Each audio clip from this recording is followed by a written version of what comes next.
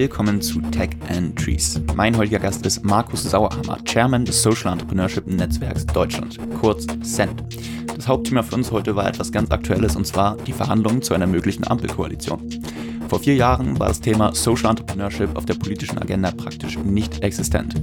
Das zu ändern, Social Entrepreneurship in Politik Deutschland eine Stimme zu verleihen, dafür hat Markus in den vergangenen Jahren gekämpft. Und siehe da, er blickt tatsächlich sehr hoffnungsvoll auf die wahrscheinlich kommende Regierung. Wir haben zusammen einmal definiert, wie man über Nachhaltigkeit sprechen sollte, da es unserer Meinung nach komplett unzureichend ist, hier immer nur von Klimawandel und Biodiversität zu sprechen. Dann haben wir einen Blick auf die vergangenen Aktivitäten des CENT geworfen und wie sie ihre Handlungsempfehlungen an die Regierung entworfen haben. Und schließlich kommen wir zum Eingemachten, den Koalitionsverhandlungen. Markus teilt hier seine Insights im Hinblick, wie wir Social Entrepreneurship in Deutschland voranbringen können und vor allem natürlich, welche Pläne die verschiedenen Parteien hier auf den Input vom CENT folgend auf den Tisch gepackt haben. Für mich war hier einiges Neues dabei, gerade wenn es darum geht, welche Ressourcen in Milliardenhöhe unangetastet einfach auf irgendwelchen Konten rumliegen, während man sie eigentlich auch einem guten Zweck zuführen könnte. Also reinhören, lohnt sich.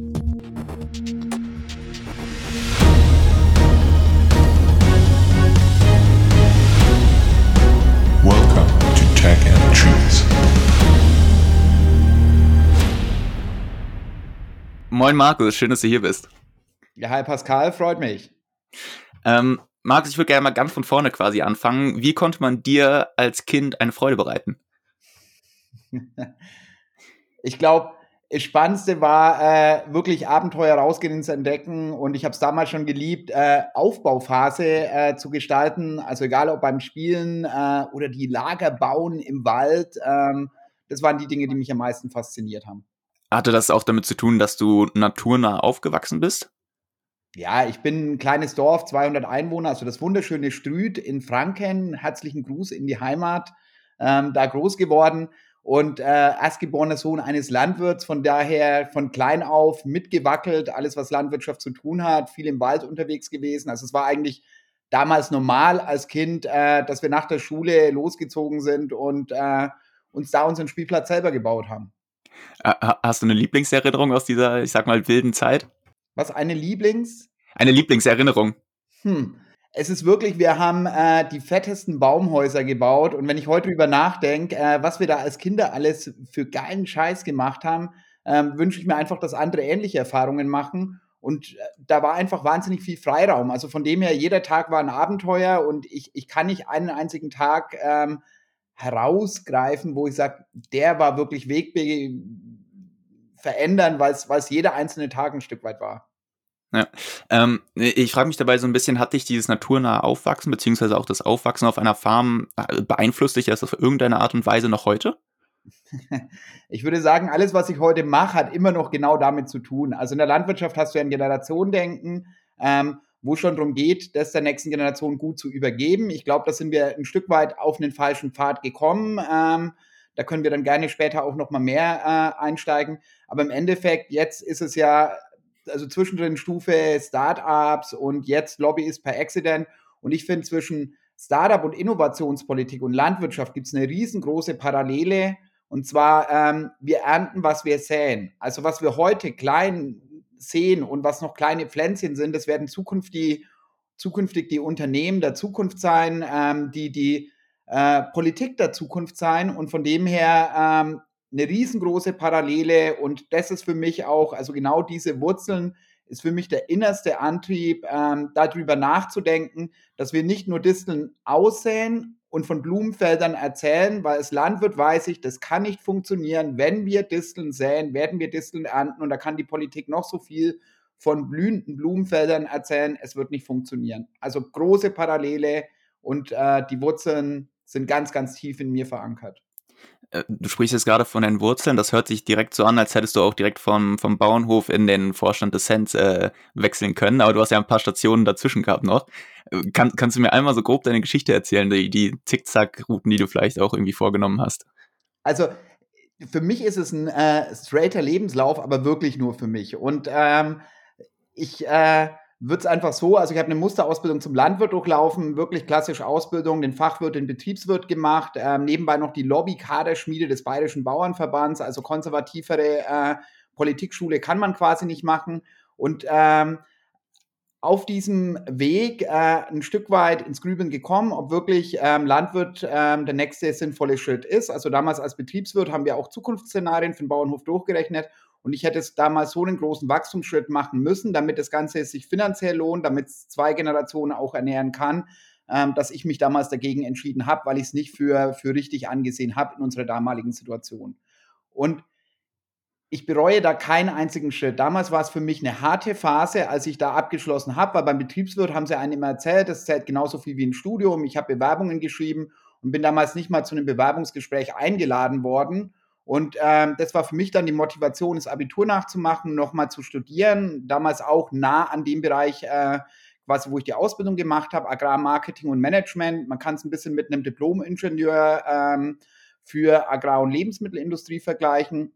Und während dem Studium habe ich gegründet und bin dann, ich würde wirklich sagen, aus Versehen in diese Startup-Szene reingeschlittert und aus meinem vorherigen Verständnis ein Stück weit in eine Welt der Utopien Realität werden. Zumindest habe ich es am Anfang so empfunden und das hat mich ziemlich angefixt, dass ich danach, nach dem ersten Gründungsprojekt gesagt habe, okay, ich möchte das Ganze noch besser kennenlernen und habe auf der einen Seite damals bei der Industrie- und Handelskammer angefangen im Bereich Gründungsberatung und durfte da auch während der Zeit viel für innovative Startups aufbauen, für, sage ich mal, Nutzung der Potenziale der Digitalisierung und auch schon viel in Richtung Nachhaltigkeit, Social Entrepreneurship, zumindest erste Projekte.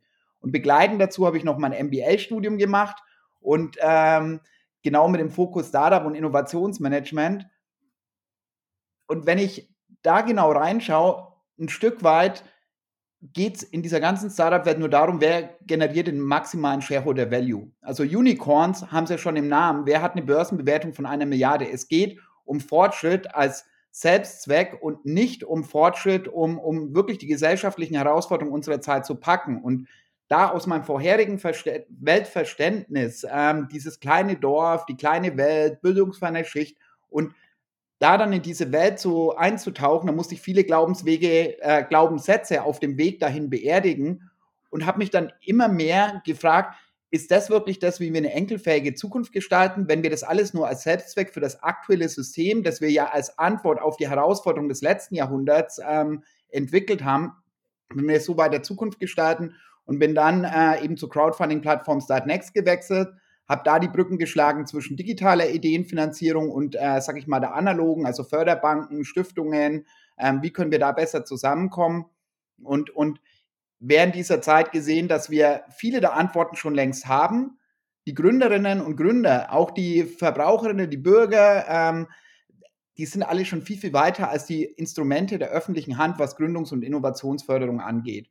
Und viele der Social Entrepreneurs haben damals auf die Politik geschimpft und haben gesagt, hey, das ist ja blöd, die berücksichtigen uns nicht, wir passen da nicht in die Programme, bis wir irgendwann auf den Punkt gekommen sind, ja, wer unterhält sich denn eigentlich in einem konstruktiven Dialog mit denen? Wer baut da Beziehungen auf? Wer baut die Brücken? Und damals gab es Send noch nicht. Das war quasi der Startimpuls, im Endeffekt eine Art Dachnetzwerk, Verband für das Thema Sozialunternehmertum zu gründen, den Dialog mit der Politik zu starten.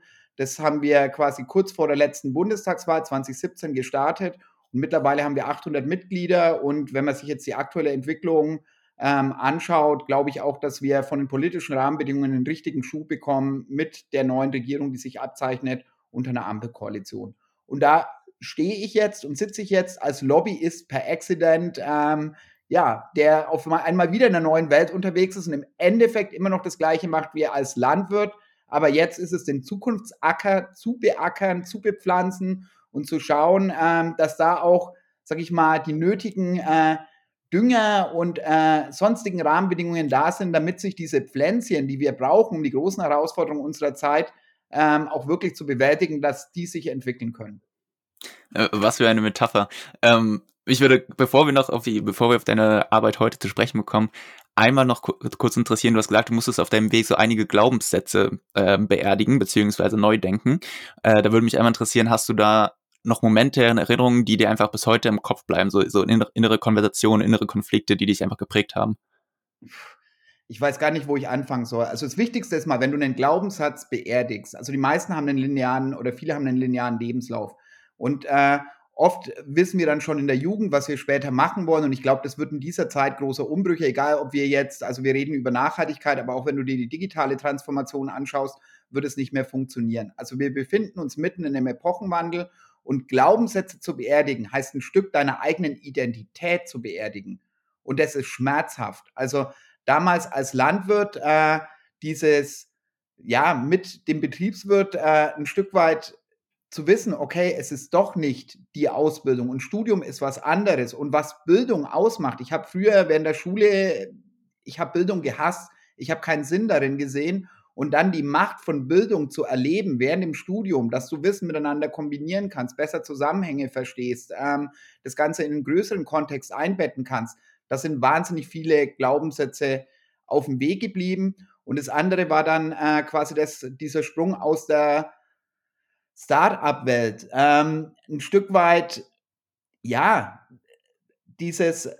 am Anfang dieses wahnsinnig berauschende Gefühl, Fortschritt und höher, schneller, weiter und wo du sagst, hey, Wahnsinn, was alles möglich ist, wenn Ressourcen zur Verfügung stehen, wenn der Wille da ist, wenn genug Leute da mit anpacken und dann irgendwann zu reflektieren, hey, Moment, also in Wirklichkeit geht es doch gar nicht um gesellschaftliche Mehrwerte, sondern wenn ich jetzt die Plattformen in den USA anschaue, wir haben momentan in der Startup-Politik größtenteils eine Copycat-Strategie aus dem Silicon Valley und nicht unsere Werte einer sozialen Marktwirtschaft, die sich darin widerspiegeln, nicht unsere Werte eines starken Mittelstands, nicht die Werte der ehrbaren Kaufleute.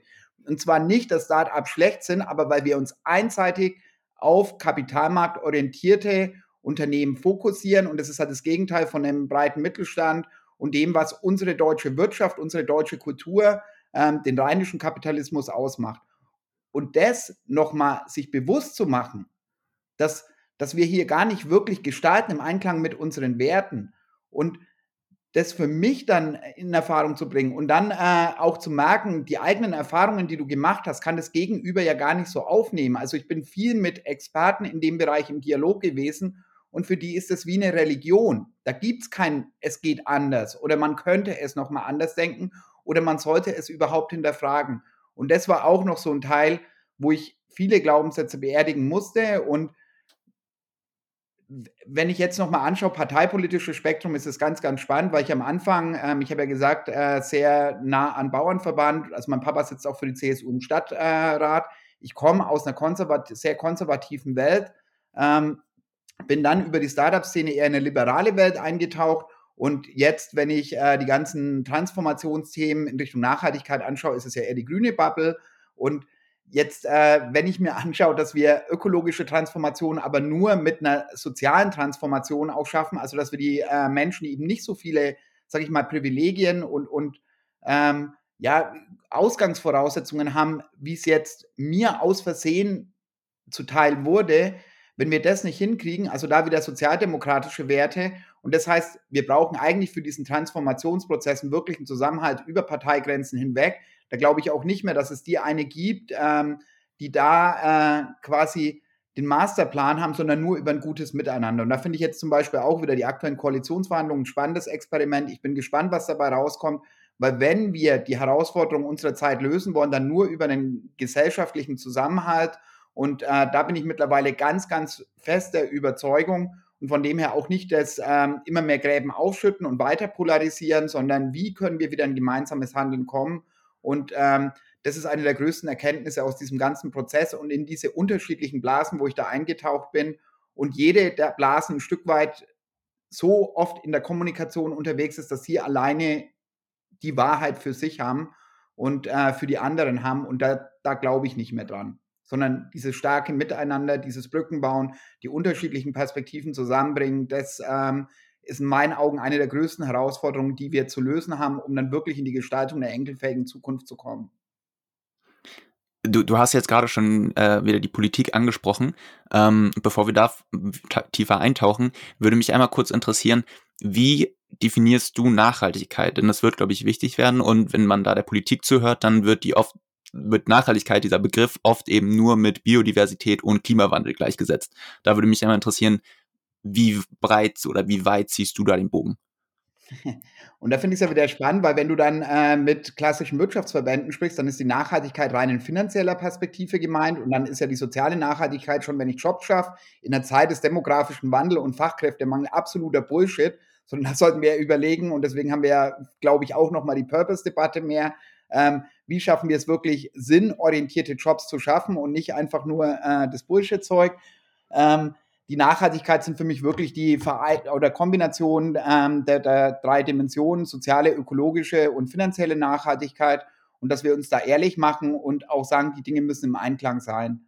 Und das ist wirklich in der Zeit großer Umbrüche herausfordernd, weil du wirst immer irgendwelche Ausschläge haben, die quasi in eine bestimmte Richtung gehen. Und für mich ist es wichtig, da einen klaren Kompass zu haben, wo ich sage, okay, was brauchen wir eigentlich, um wirklich für die nächsten Generationen eine Zukunft zu schaffen, die Ausgangsbasis zu schaffen, damit es wirklich eine enkelfähige Zukunft wird. Und klar ist, mit dem einfach weiter so erreichen wir das exakte Gegenteil. Und was in der aktuellen Diskussion am meisten Aufmerksamkeit bekommt, das sind extreme Vorstellungen oder extreme Vorschläge. Ich glaube, wir brauchen einen radikalen Wandel, aber da glaube ich jetzt von Maya Göppel was radikal inkrementelle Innovation. Das heißt, dass wir uns auf den Weg machen mit einer Konsequenz, immer wieder messen, ist das, was wir uns als Ziel gesetzt haben, sind wir da auf dem richtigen Weg und auch die Fähigkeit stärker lernen, Fehler wirklich zu akzeptieren. Also wir reden immer von der Fehlerkultur und ich glaube, eine Fehlerkultur werden wir in Deutschland nie implementieren, weil wir da einfach, das können wir nicht, aber eine Kultur des Experimentierens, des Ausprobierens, des Iterierens, ich glaube, das ist was zur deutschen Ingenieursmanier, zu dem, dass wir keine radikalen Innovationen, also das sind uns andere Länder voraus, wirklich die großen Risiken einzugehen, aber hier transformative, iterative Prozesse zu implementieren, da auch Strukturen dafür aufzubauen, das wäre ein riesengroßer Mehrwert und das ist für mich einer der wichtigsten Punkte, wenn wir in eine nachhaltige Zukunft kommen wollen, dass wir das über die verschiedenen Sektoren, also da muss auch Politik und Verwaltung muss mitgehen. Der Staatshaushalt zum Beispiel hat keine Wirkungsorientierung. Das sind mir die Probleme an vielen Stellen, könnte ich jetzt auch wieder tiefer eintauchen. Genauso in der Wirtschaft ist es so, dass wir aktuell ökologische und gesellschaftliche Kosten größtenteils externalisieren. Das heißt, der Markt bildet die Kosten, die für die Umwelt und für die Gesellschaft entstehen, nicht real ab. Das heißt, den größten Wettbewerbsvorteil haben aktuell in der Wirtschaft die Akteure, die auf Kosten von Umwelt und Gesellschaft ihre Profite machen. Und das ist auch, wo ich sage, das ist vielleicht für finanzielle Nachhaltigkeit im Hinblick auf eine Renditemaximierung für die Eigentümer das Beste. Wenn wir aber Wirtschaft als Teil des gesamtgesellschaftlichen Kontextes sehen, dann ist das die absolut falsche Denke und auch da müssen wir zu einem anderen Handeln hinkommen und Nachhaltigkeit in Richtung zivilgesellschaftlicher Komponente. Da ist es auch, wir bringen uns oft ehrenamtlich ein und dann haben wir ein gutes Gefühl, weil wir ja Teil von diesem Engagement sind. Aber auch da mit einer stärkeren Wirkungsorientierung hinzuschauen. Also ich nehme als Beispiel, wenn ein Programmierer jetzt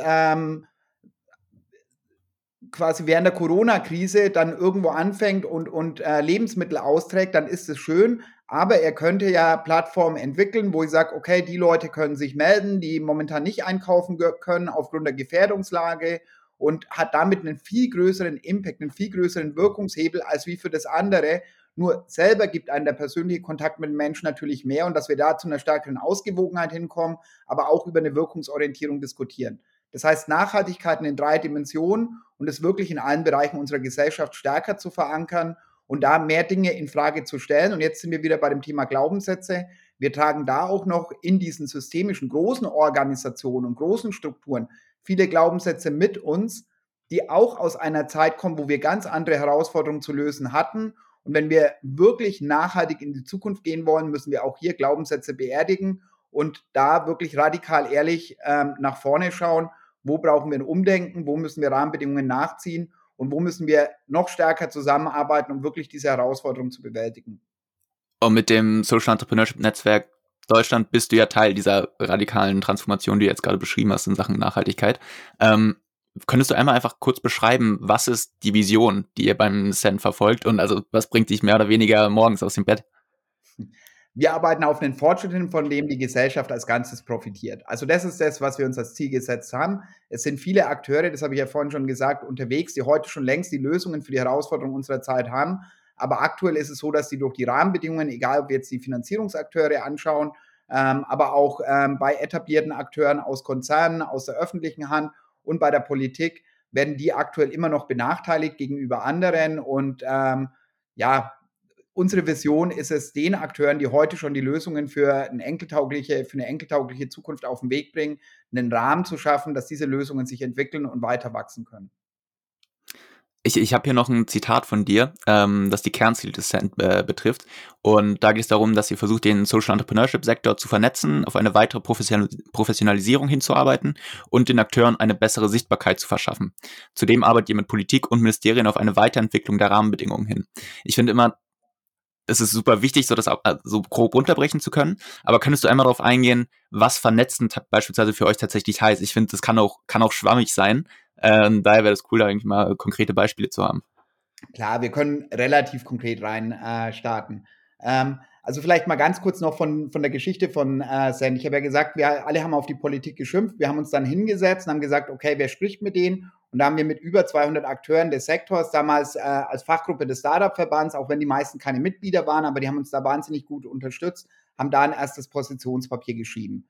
Und im Rahmen dieses Positionspapiers, also wir haben dann Januar 2017 hatten wir die erste Podiumsdiskussion und haben halt einfach auch von der Politik die Rückmeldung bekommen, Leute, das ist nicht mit einem Positionspapier, sondern im Endeffekt, wir brauchen verlässliche Ansprechpartner, es ist ein Beziehungsaufbau, also das heißt, wir müssen eine Verstetigung von den Strukturen vorantreiben. Das war dann der Gründungsimpuls für Send, dass wir sagen, okay, wie können wir das nachhaltig machen? Und die politischen Rahmenbedingungen kannst du eben nur gut gestalten und praxisorientiert gestalten, wenn du die Akteure des Sektors zusammenbringst. Das ist das Vernetzungsthema. Und wir machen das ganz konkret. Also wir haben mittlerweile 800 Mitglieder, die quasi über einen Slack-Space Community vernetzt sind, aber auch immer wieder über Konferenzen und Veranstaltungen, wo wir sie zusammenbringen. Wir haben 10 Regionalgruppen in den Bundesländern mittlerweile, wo sich die Leute in den einzelnen Bundesländern zusammentun. Da vor Ort nochmal, was brauchen wir, um vor Ort jetzt die nächsten Schritte zu gehen. Auch da sind ja die Bundesländer sehr, sehr unterschiedlich aufgestellt. Und dann aber auch inhaltliche Vernetzung. Als Beispiel, jetzt in Richtung der Bundestagswahl haben wir die ganze Community mitgenommen, haben dann thematisch zu einzelnen Themenbereichen auch Positionspapiere mit ausgearbeitet. Und da klappt es halt nur, wenn die Leute mit dabei sind, die wirklich in der Praxis gestalten, ihren Input reinliefern und nochmal deutlich machen, woran hapert es eigentlich. Also diese Vernetzungsthematik inhaltlich, aber auch regional ist ein ganz, ganz wichtiger Baustein, wichtig beim Vernetzen, auch Brücken zu bauen in Richtung klassischer Wirtschaft, Wohlfahrt, dann Zivilgesellschaft, Verwaltung. Also wie kommen wir da stärker in ein gemeinsames Wirken? Bei dem Punkt Stärken und Professionalisieren ist es so, ich vergleiche es immer gern mit der Startup-Szene, wo ich sage, okay, wir sind von der Professionalisierung 10 Jahre hinterher. Wir haben einfach, dass die soziale gesellschaftliche Innovation quasi in eine breitere Diskussion kam. Das hat einfach länger gedauert. Aber wir haben keine 10 Jahre Zeit, um die Professionalisierungsschritte zu gehen. Und da können wir, glaube ich, viel lernen von den Akteuren. Auf der anderen Seite eben ganz wichtig, was sind unsere eigenen Werte? Also im angelsächsischen Raum ist Social Entrepreneurship früher entstanden, einfach weil die genau mit diesem Denken vorher schon Probleme hatten.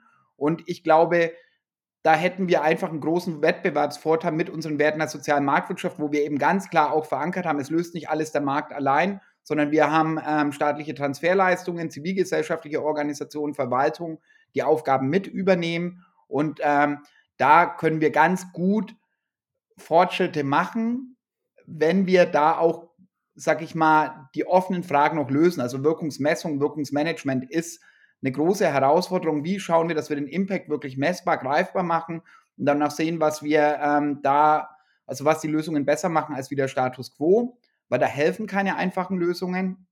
Und das Sichtbarmachen ist auch nochmal über Kampagnenarbeit oft oder dass wir dann mit der Presse in Kontakt kommen, da einfach schauen, die Mitglieder zu positionieren, zu platzieren, denen eine Sichtbarkeit zu geben, obwohl da auch viele der Social Entrepreneurs mittlerweile besser aufgestellt sind von den Kommunikationsabteilungen als wir, weil wir da immer noch ein relativ kleines Team haben.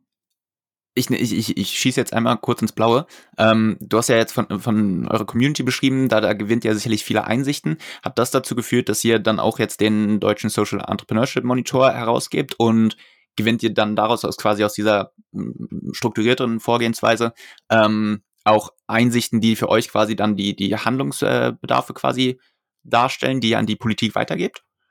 Nur so. Also wir fragen immer die Mitglieder und auf der einen Seite eben da der Austausch, nah an der Basis zu sein. Und jetzt diese Woche, also spannend, dass du den Social Entrepreneurship Monitor ansprichst. Die Woche ist ja wieder die Umfrage gestartet für den 4. DSEM mittlerweile. Und wir haben quasi seit letztem Jahr auch mit unserer europäischen Dachorganisation und anderen Ländernetzwerken den European Social Entrepreneurship Monitor.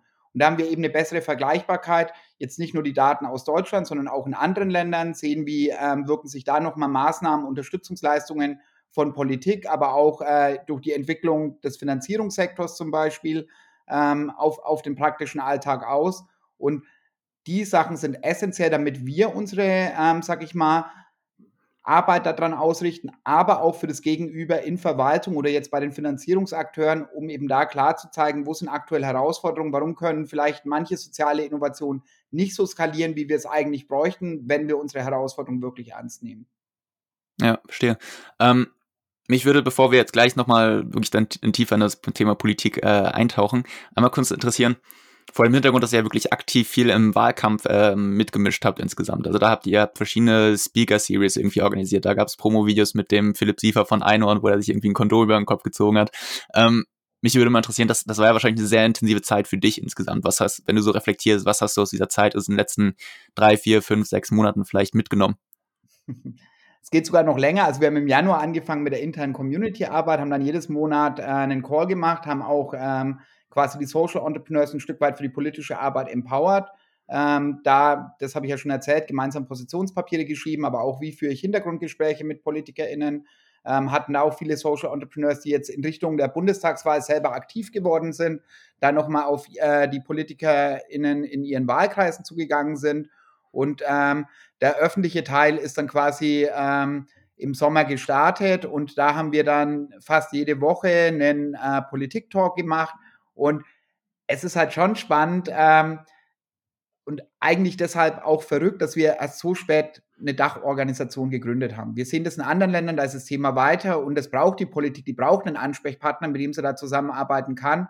Und das Thema ist halt nicht, ob die das fördern wollen, sondern wir haben da wirklich parteiübergreifend krasse Unterstützung bekommen, haben jetzt in Richtung der Kampagne, der Wegebereiten-Kampagne, auch nochmal neue PolitikerInnen aus verschiedenen Einzelfachbereichen, also zum Beispiel Klima oder Entwicklungszusammenarbeit, Bildung, haben die dann mit eingeladen und wo man sagt, da sind wir uns ja alle einer Meinung. Das Wichtige ist, wir haben an vielen Stellen kein Erkenntnisproblem mehr, sondern ein Umsetzungsproblem und da ist es halt einfach in der rasanten Zeit nochmal deutlich geworden, dass gerade bei den Leuten, die an Lösungen arbeiten, an zukunftsfähigen Lösungen oder Nachhaltigkeit, hatten wir ja vorhin als Wort, an nachhaltigen Lösungen, dass die viel stärker in den politischen Dialog gehen sollten, dass wir in dem Bereich auch stärker noch zusammenwirken sollten. Also es gibt viele Verbände, Gemeinwohlökonomie, Bundesverband Nachhaltige Wirtschaft, Stiftung Verantwortungseigentum, die an diesen Schnittstellen unterwegs sind, die ähnliche Themen voranbringen und dass man sich da einfach noch stärker miteinander abstimmt, gemeinsam Positionen entwickelt und damit insgesamt eine stärkere Stimme entwickelt. Und das ist, glaube ich, eine der größten Herausforderungen, die wir in den nächsten Jahren zu bewältigen haben, dass hier auch noch eine stärkere Vernetzung dieser Akteure stattfindet, eine bessere Zusammenarbeit stattfindet und vor allem, dass wir mehr Ressourcen für Struktur- und Meta-Arbeit mobilisieren, weil oft alle wollen irgendwas, aber irgendjemand muss ja auch ausarbeiten, wie sieht das dann aus, dass es in der Praxis gut funktioniert.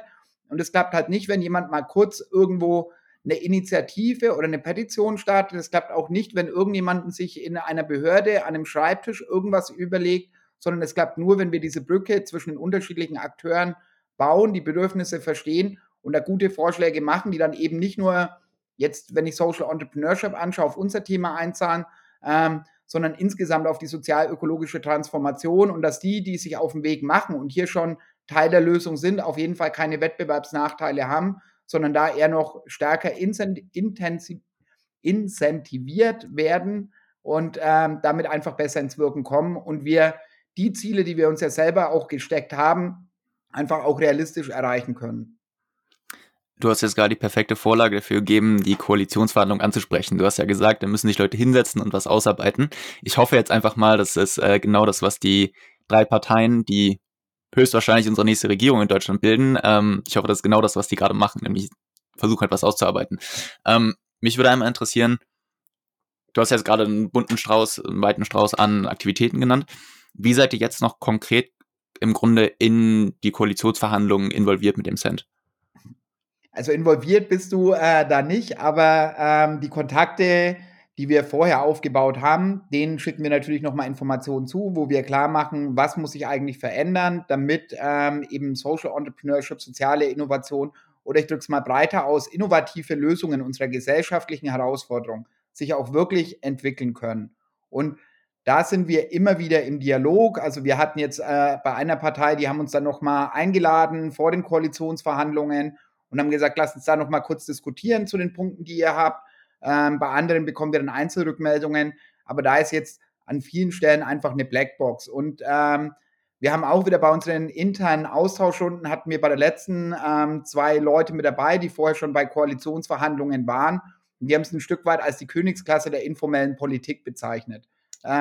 Also es geht darum, hast du schon Kontakte aufgebaut, vertrauen dir die Leute, wissen die, dass du gute Arbeit machst und das sind dann die Dinge, wo wir am Ende sehen, was wird wirklich verankert, sind die Punkte auch wirklich dort gelandet und da sind wir auch nochmal gespannt, was an Rückmeldung kommt, ob nochmal Fragen kommen. Also wir sind auf jeden Fall da dran und haben zum Beispiel diese Woche auch nochmal eine Studie für die Finanzierung sozialer Innovationen veröffentlicht, um hier einfach deutlich zu machen, was andere Länder schon an Finanzierungs- und Förderinstrumenten auf den Weg gebracht haben, weil Deutschland hier zwar viel drüber redet, also die deutsche Politik, aber halt nicht auf die Straße bringt. Also die Bertelsmann Stiftung hat eine Analyse gemacht bei Instrumenten der Digitalisierung. Fast überall steht in der Überschrift Gemeinwohlorientierung oder am Anfang in der Einleitung sieht man sich die Förderkriterien an, wird es konsequent vergessen.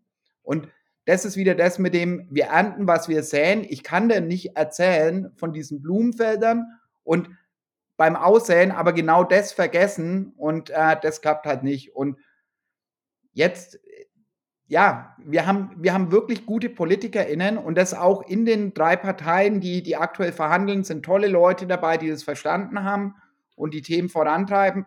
Und jetzt ist es halt mal interessant, ob die sich dann auch in den Koalitionsverhandlungen durchsetzen können, diese Punkte dann auch verankert bekommen und dass wir dann einen echten Aufbruch bekommen. Wenn wir jetzt von der Saat sprechen, da habt ihr auch wirklich ganz klar 8 Wahlprüfsteine, sogenannte, artikuliert am Ende des Tages. Mich würde einmal interessieren, davon sind alle 8 wichtig, sonst hättet ihr sie nicht den verschiedenen Parteien vorgeschlagen. Aber mich würde interessieren, welche deiner Meinung nach sind wirklich unverzichtbar? Also unverzichtbar ist auf jeden Fall, dass mal eine Strategie und eine klare Koordination kommt. Einfach um es klar zu machen, unser Thema war am Anfang das Arbeitsministerium zuständig, dann das Familienministerium, jetzt aktuell ist es das Wirtschaftsministerium und jetzt in den letzten Monaten hat sich am stärksten das Forschungsministerium eingebracht. Wir sind aber gleichzeitig mit dem Umweltministerium im Austausch, mit dem Entwicklungsministerium und jetzt könnte ich noch Innenministerium, also wo du sagst, okay, je nach Zuständigkeit, wir sind ein Querschnittsthema. Und da ist das Wichtigste eine deutliche Koordination und eigentlich müsste die beim Bundeskanzleramt aufgehangen sein. Und wenn wir jetzt anschauen, in Frankreich zum Beispiel gibt es eine Art Staatssekretärin für sozial-ökologische Transformation und sowas bräuchten wir auch, dass jemand politisch Verantwortung übernimmt, dass jemand auch politische Karriere machen kann, wenn das Thema gut vorankommt. Und das wäre da unser Wunsch, dass sowas beim Bundeskanzleramt ist. Wenn eine Koordination da ist, dann brauchen wir quasi eine Strategie. Also die Europäische Union arbeitet gerade am Social Economy Action Plan. Der wird noch dieses Jahr veröffentlicht. Und das ist quasi so eine Art soziale Innovationsstrategie für Europa. Und gleichzeitig arbeiten gerade mindestens 4 Bundesländer, also Hamburg und Schleswig-Holstein, haben auch schon dazu kommuniziert. Von dem her kann man die 2 auf jeden Fall mal mitgeben. Aber nochmal 2 andere Länder. Das heißt, wir sehen auf europäischer Ebene, auf Landesebene gibt es soziale Innovationsstrategien. Berlin und auch München bringen quasi da Dinge nach vorne auf der kommunalen Ebene. Und das Einzige, was fehlt, ist diese Scharnier Bundespolitik.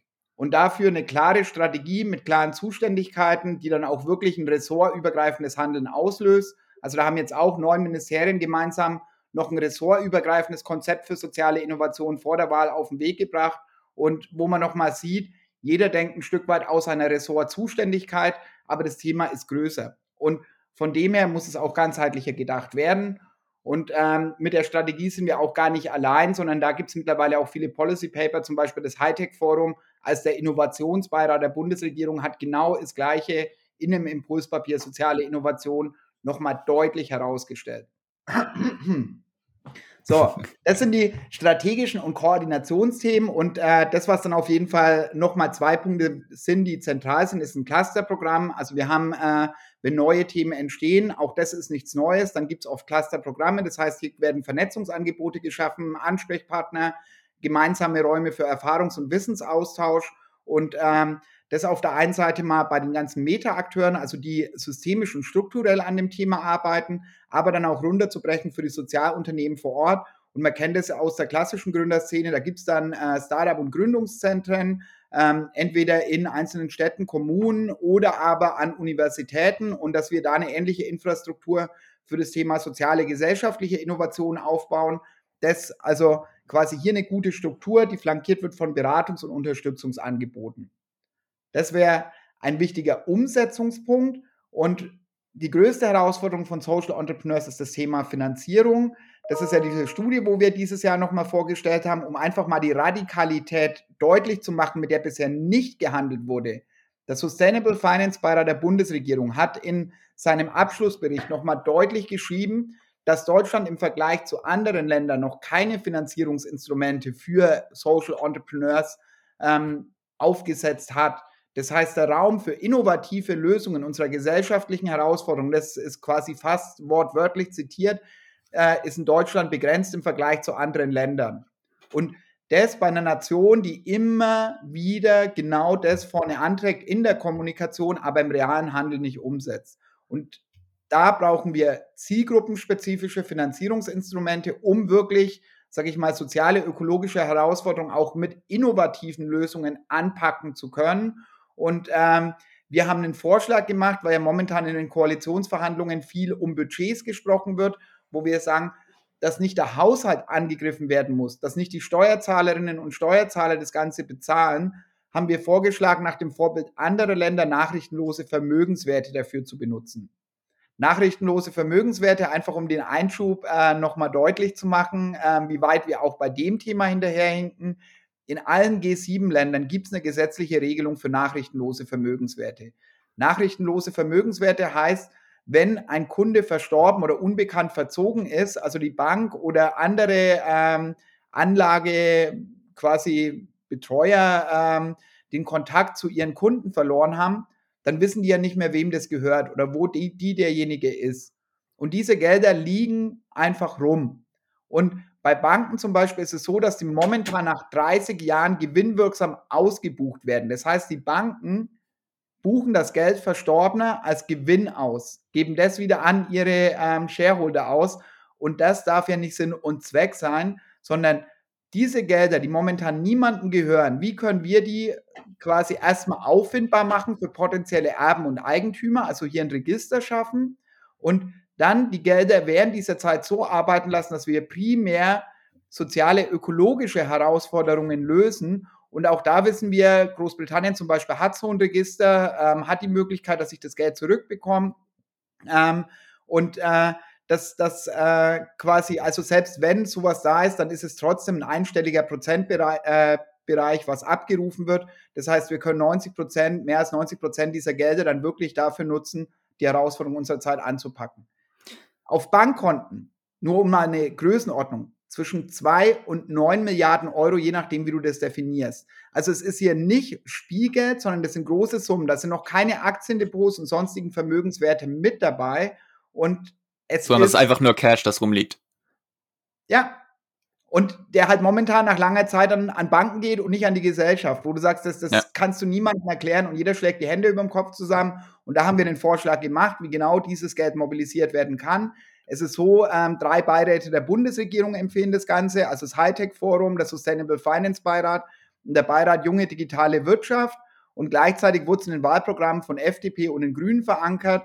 Und jetzt, wenn du dir die Wahlprüfsteine nochmal anschaust, die SPD hat ein wohlwollendes Prüfen angekündigt. Im Finanzministerium liegt schon Rechtsgutachten. Wir konnten es nicht einsehen, aber wir hoffen jetzt, dass der Baustein auf den Weg kommt.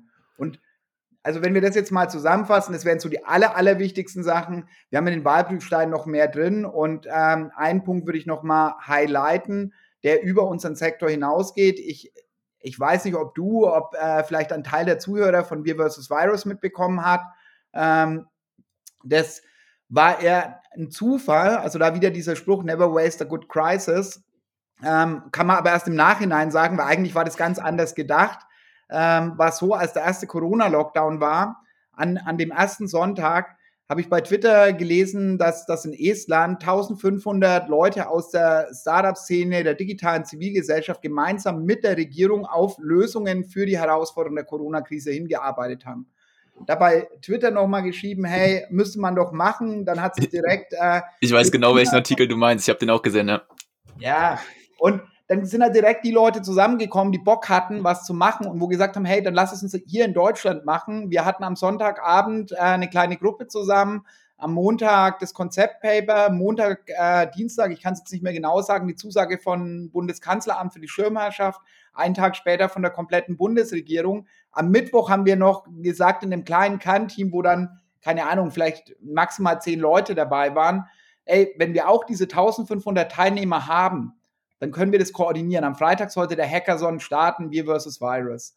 Und am Freitag haben wir knapp 30.000 Leute geonboardet, wir haben Slack gecrashed, wir haben YouTube, war zwischendurch mal, leicht angespannt, also nicht kompletter Lockdown und knapp 30.000 Leute, das war der größte Hackathon insgesamt weltweit und vor allem, es war der größte gemeinsame Problemlösungsprozess, der jemals angeschoben wurde. Aber vor dem Hintergrund sieht man dann ja auch, wie viel Zuspruch bzw. Unterstützung das Thema Social Entrepreneurship bzw. soziale Innovation auch in der Bevölkerung findet. Im Grunde, wie viele Leute sich dafür begeistern lassen.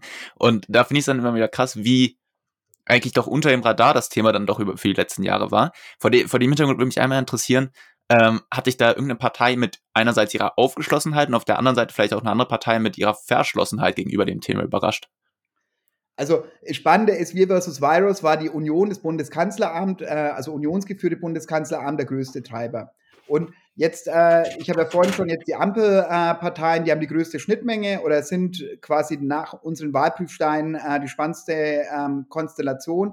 Was mich ein Stück weit überrascht hat, dass bei den Linken so viele Themen kritisch gesehen wurden, weil viele Leute bei uns im Spektrum, also wir vereinen wirklich das total Liberale bis links und auch viele Leute, die konservativ insofern denken, wie können wir unsere Werte in diese neue Zeit tragen. Also wir haben da überall UnterstützerInnen. Bei der Linken hat es mich einfach gewundert, sowohl bei den Wahlprüfsteinen als auch im Wahlprogramm, dass das Thema so schlecht verankert wurde. Weil wenn ich Probleme lösen möchte, wenn ich gesellschaftliche Herausforderungen ernst nehme, dann klappt es halt nicht mit einer Ideologiekeule, sondern ich muss wirklich in einen konstruktiven Prozess kommen. Von dem her war ich da ein Stück weit überrascht. Sehr positiv überrascht war ich von der FDP, weil da ist ja auch, wenn wir in ideologischen, Vorurteilen diskutieren, wo man sagt, ja, die wollen ja nur Kohle machen und wollen schauen, dass da das meiste rauskommt. Bullshit. Bei dem Thema soziale Innovation haben die einen grandiosen Antrag geschrieben und die Friedrich-Naumann-Stiftung, also die parteinahe Stiftung, hat ein tolles Policy-Paper veröffentlicht, wo ich sage, das müsste parteiübergreifend oder könnte parteiübergreifend da einfach nochmal wichtige Impulse geben. Ja, ihr habt euch ja auch die unterschiedlichen Wahlprogramme mal angeschaut und dann quasi geschaut, okay, inwiefern stimmen die jetzt mit unseren Wahlprüfsteinen überein? Und da scheinen sich alle Parteien einig zu sein, es braucht die Bildung von Clustern für soziale Innovationen, die du angesprochen hast. Und dann, sobald es zu den nachrichtenlosen Vermögenswerten geht, da scheinen die Meinungen am weitesten auseinander zu klaffen.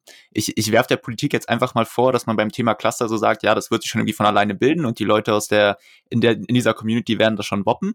Während man dann allerdings beim Thema nachrichtenlose Vermögen eher dazu gezwungen ist, konkrete Aussagen zu treffen. Wie siehst du das? Wie kommen diese unterschiedlichen Meinungsbilder da zustande? Ich glaube, es hat auch viel mit der Arbeit, also wir haben am Anfang genau diese 3 Kernforderungen vorne angetragen. Also du musst dich ja immer reduzieren und du kannst nicht die Komplexität zu einer kompletten Entwicklung nach außen geben. Also das Thema Koordination, soziale Innovationsstrategie, Clusterprogramm und Finanzierungsinstrumente, das ist das, was wir seitdem, dass wir gegründet sind, immer wieder kommuniziert haben und das immer als 3 Kernforderungen herausgestellt haben. Das Thema nachrichtenlose Vermögenswerte ist ein Stück weit jünger, ist aber das Thema, was die meiste Aufmerksamkeit bei Politik und auch bei den Medien erregt hat. Und da ist es so, wie drücke ich das am besten aus? Die Oppositionsparteien tun sich immer ein Stück weit einfacher. Das heißt, die Grünen haben die erste kleine Anfrage dazu gestellt, die FDP hat einen Antrag dazu eingebracht und die Regierungsparteien müssen ja immer erstmal checken, funktioniert das überhaupt? Können wir das wirklich machen? Und die haben quasi witzigerweise auch kurz nach Wir versus Virus, weil da hat man auch gemerkt, wir haben ja gar keine zielgruppenspezifisches Risikokapital für die Lösung gesellschaftlicher Herausforderungen. Und kurz danach kam dann der Auftrag von der Staatssekretärsrunde, da einen Prüfauftrag zu machen. Und dieses Rechtsgutachten liegt mittlerweile auch in Forschungsministerium und Finanzministerium vor. Und die haben das jetzt vor der Bundestagswahl, gerade im Hinblick mit den ganzen Herausforderungen durch Corona, nicht mehr geschafft, sage ich mal, ein praktisches Handeln umzusetzen. Und da die SPD ja noch Teil der Regierung war, Olaf Scholz auch Finanzminister und er derjenige gewesen wäre, der das auf den Weg hätte bringen können, ist es natürlich schwierig, so ein Thema sehr intensiv im Wahlkreis vorne anzutreiben, wo man sagt, ja, Entschuldigung, hätte doch auch jetzt schon geklappt. Aber auch da haben wir positive Signale, dass es eine Umsetzung kommen könnte. Und SPD und Union haben ja gemeinsam die Regierung gebildet, von dem her waren die beiden ein Stück weit verhaltener, aber auch da in der Union haben wir mit Matthias Hauer quasi einen Finanzpolitiker, der das Thema intensiv vorangetrieben hat, Thomas Jatzschombeck nochmal aus dem Wirtschaftsministerium, der auch nochmal den Finger in die Wunde gelegt hat und hat gesagt, das Finanzministerium muss hier aktiv werden. Und das ist halt was, wo du an der Schnittstelle Politik lernst. Du kannst die Dinge nicht kurzfristig übers Knie brechen, sondern meistens dauert es einfach länger.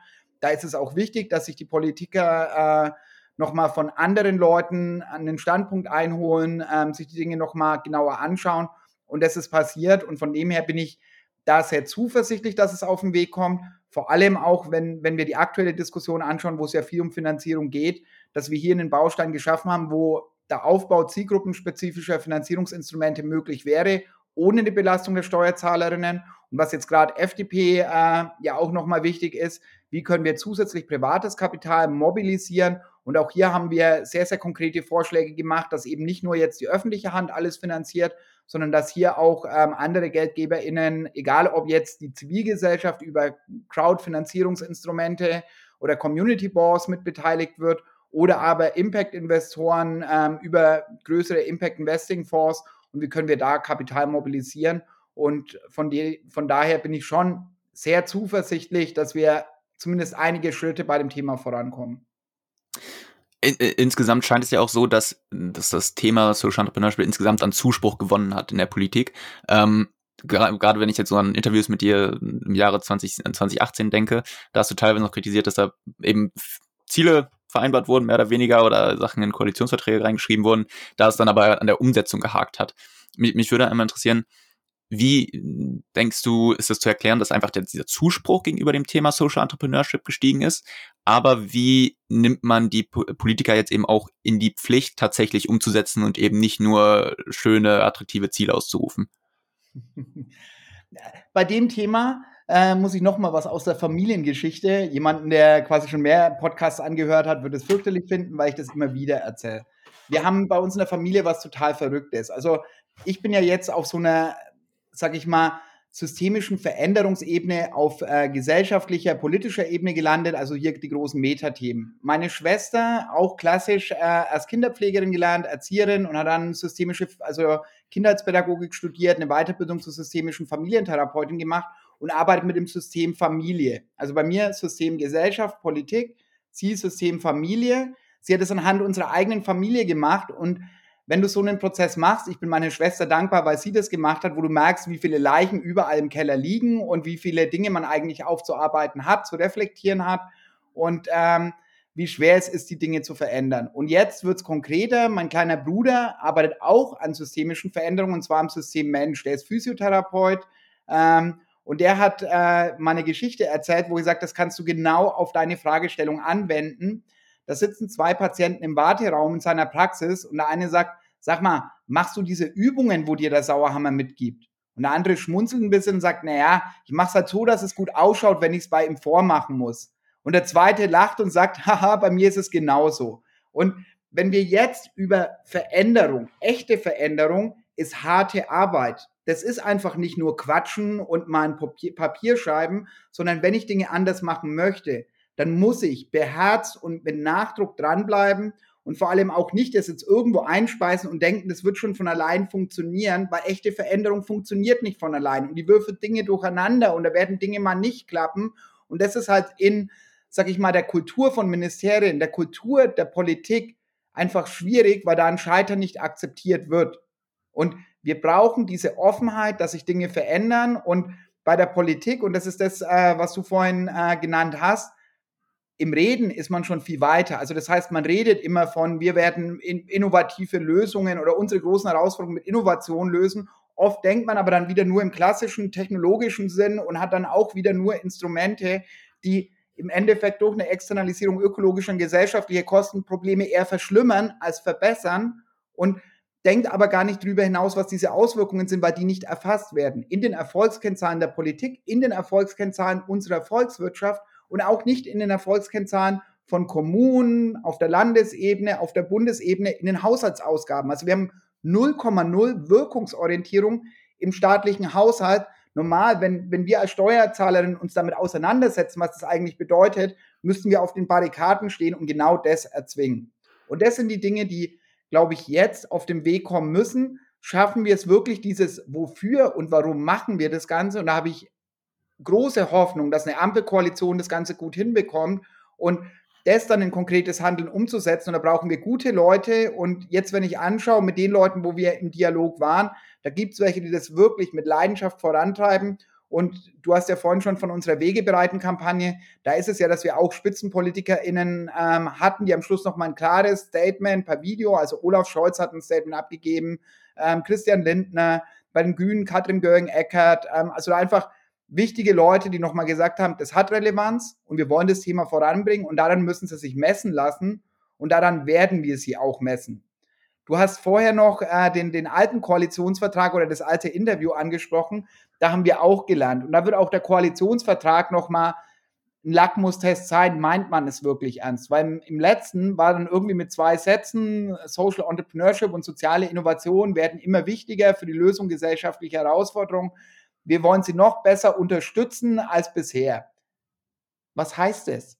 Was wollen die machen? Und dann wurden halt ein paar so kleinere Maßnahmen auf den Weg gebracht, wo du sagst, ey, ganz ehrlich, das hilft vielleicht ein paar Leuten, das ist nett, dass ihr das macht, aber das löst halt nicht die strukturellen Probleme. Und das ist das, wo ich mir wirklich erwarte, dass ganz konkrete Maßnahmen im Koalitionsvertrag verankert werden und wir halt hier wirklich zu einem echten Aufbruch kommen und auch ein ernsthaftes Budget hinterlegt ist. Nur dann werden wir die Dinge wuppen und ja, wir werden sehen, was am Ende dabei rauskommt. Du wünschst dir also von den Politikern, dass die den einen oder anderen OKR-Workshop mal durchmachen, einfach um zu lernen, wie man tatsächlich einen guten Plan aufstellt. Ich würde zum Schluss einmal noch mal ganz kurz so ein bisschen rauszoomen. Viele eurer Forderungen zielen ja im Grunde darauf ab, dass Sozialunternehmen zumindest nicht mehr benachteiligt werden gegenüber der, ich sag mal, Bestandswirtschaft beziehungsweise ökonomisch orientierten Startups. Das ist ja eben aber auch nur eine Seite des Spielfeldes, neben die des Social Entrepreneurs. Mich würde mal interessieren, was denkst du, muss denn auch sich in der Bestandswirtschaft ändern, um am Ende oder muss die auch irgendwie in die Pflicht gezogen werden, um quasi bei einer solchen Transformation, wie wir sie besprochen haben, mitzuwirken? Das Verrückte ist, dass da die Brücken Hand in Hand gehen. Da im Handelsblatt gibt es einen wunderschönen Artikel, wie SAP jetzt in seinen Wertschöpfungsketten Sozialunternehmen einbaut. Die haben sich eine feste Quote gesetzt und wir sehen das auch bei vielen anderen Unternehmen. Und da ist ja der Unterschied bei Social Startups und klassischen Startups. Oft würde dann, also du kannst ja auch mit klassischen Startups diese ganzen Probleme lösen und dass das Gleiche ist und das ist Bullshit. Weil das ist wieder das, was ich im Silicon Valley gelernt habe. Wenn du da eine gewisse Marktmacht hast und viele, jetzt gerade durch die Digitalisierung, da wird es halt keine 30 Lösungen parallel nebeneinander geben. Es wäre eigentlich auch ineffizient, wenn wir wirklich die Digitalisierung begreifen, was an Mehrwerten drinsteckt. Aber der Vorteil bei Sozialunternehmen ist, dass die Gewinne größtenteils reinvestiert werden. Das heißt, ich habe verlässliche Transformationspartner und kann dann in meinen Wertschöpfungsketten, und jetzt das Lieferkettengesetz ist ja auch auf den Weg gekommen, weit hinter den Ambitionen, die wir uns wünschen würden, aber die müssen in dem Bereich sich jetzt auf den Weg machen und können halt genau da mit Unternehmen, Organisationen zusammenarbeiten, die das wirklich ernsthaft tun, die dann auch Wirkungsnachweise, also ein Wirkungsmanagement, eine Wirkungsmessung, ein Wirkungsreporting machen und damit genau wissen, wie verändert sich denn damit etwas in unserer Wertschöpfungskette. Und viele klassische Akteure machen das nicht. Das heißt, wir brauchen eine ganzheitlichere Erfolgsmessung, die eben nicht nur die finanziellen Kennzahlen hat, sondern genauso ökologische und gesellschaftliche Kennzahlen verankert. Und das nicht nur bei Unternehmen, sondern eben auch, und das ist ja das, was ich mit Wirkungsorientierung jetzt beim Staatshaushalt oder aber in der öffentlichen Beschaffung, auch da sind uns andere Länder weit voraus. Die EU hat den Rahmen geschaffen, dass soziale, ökologische Kriterien im Beschaffungswesen der öffentlichen Hand berücksichtigt werden können.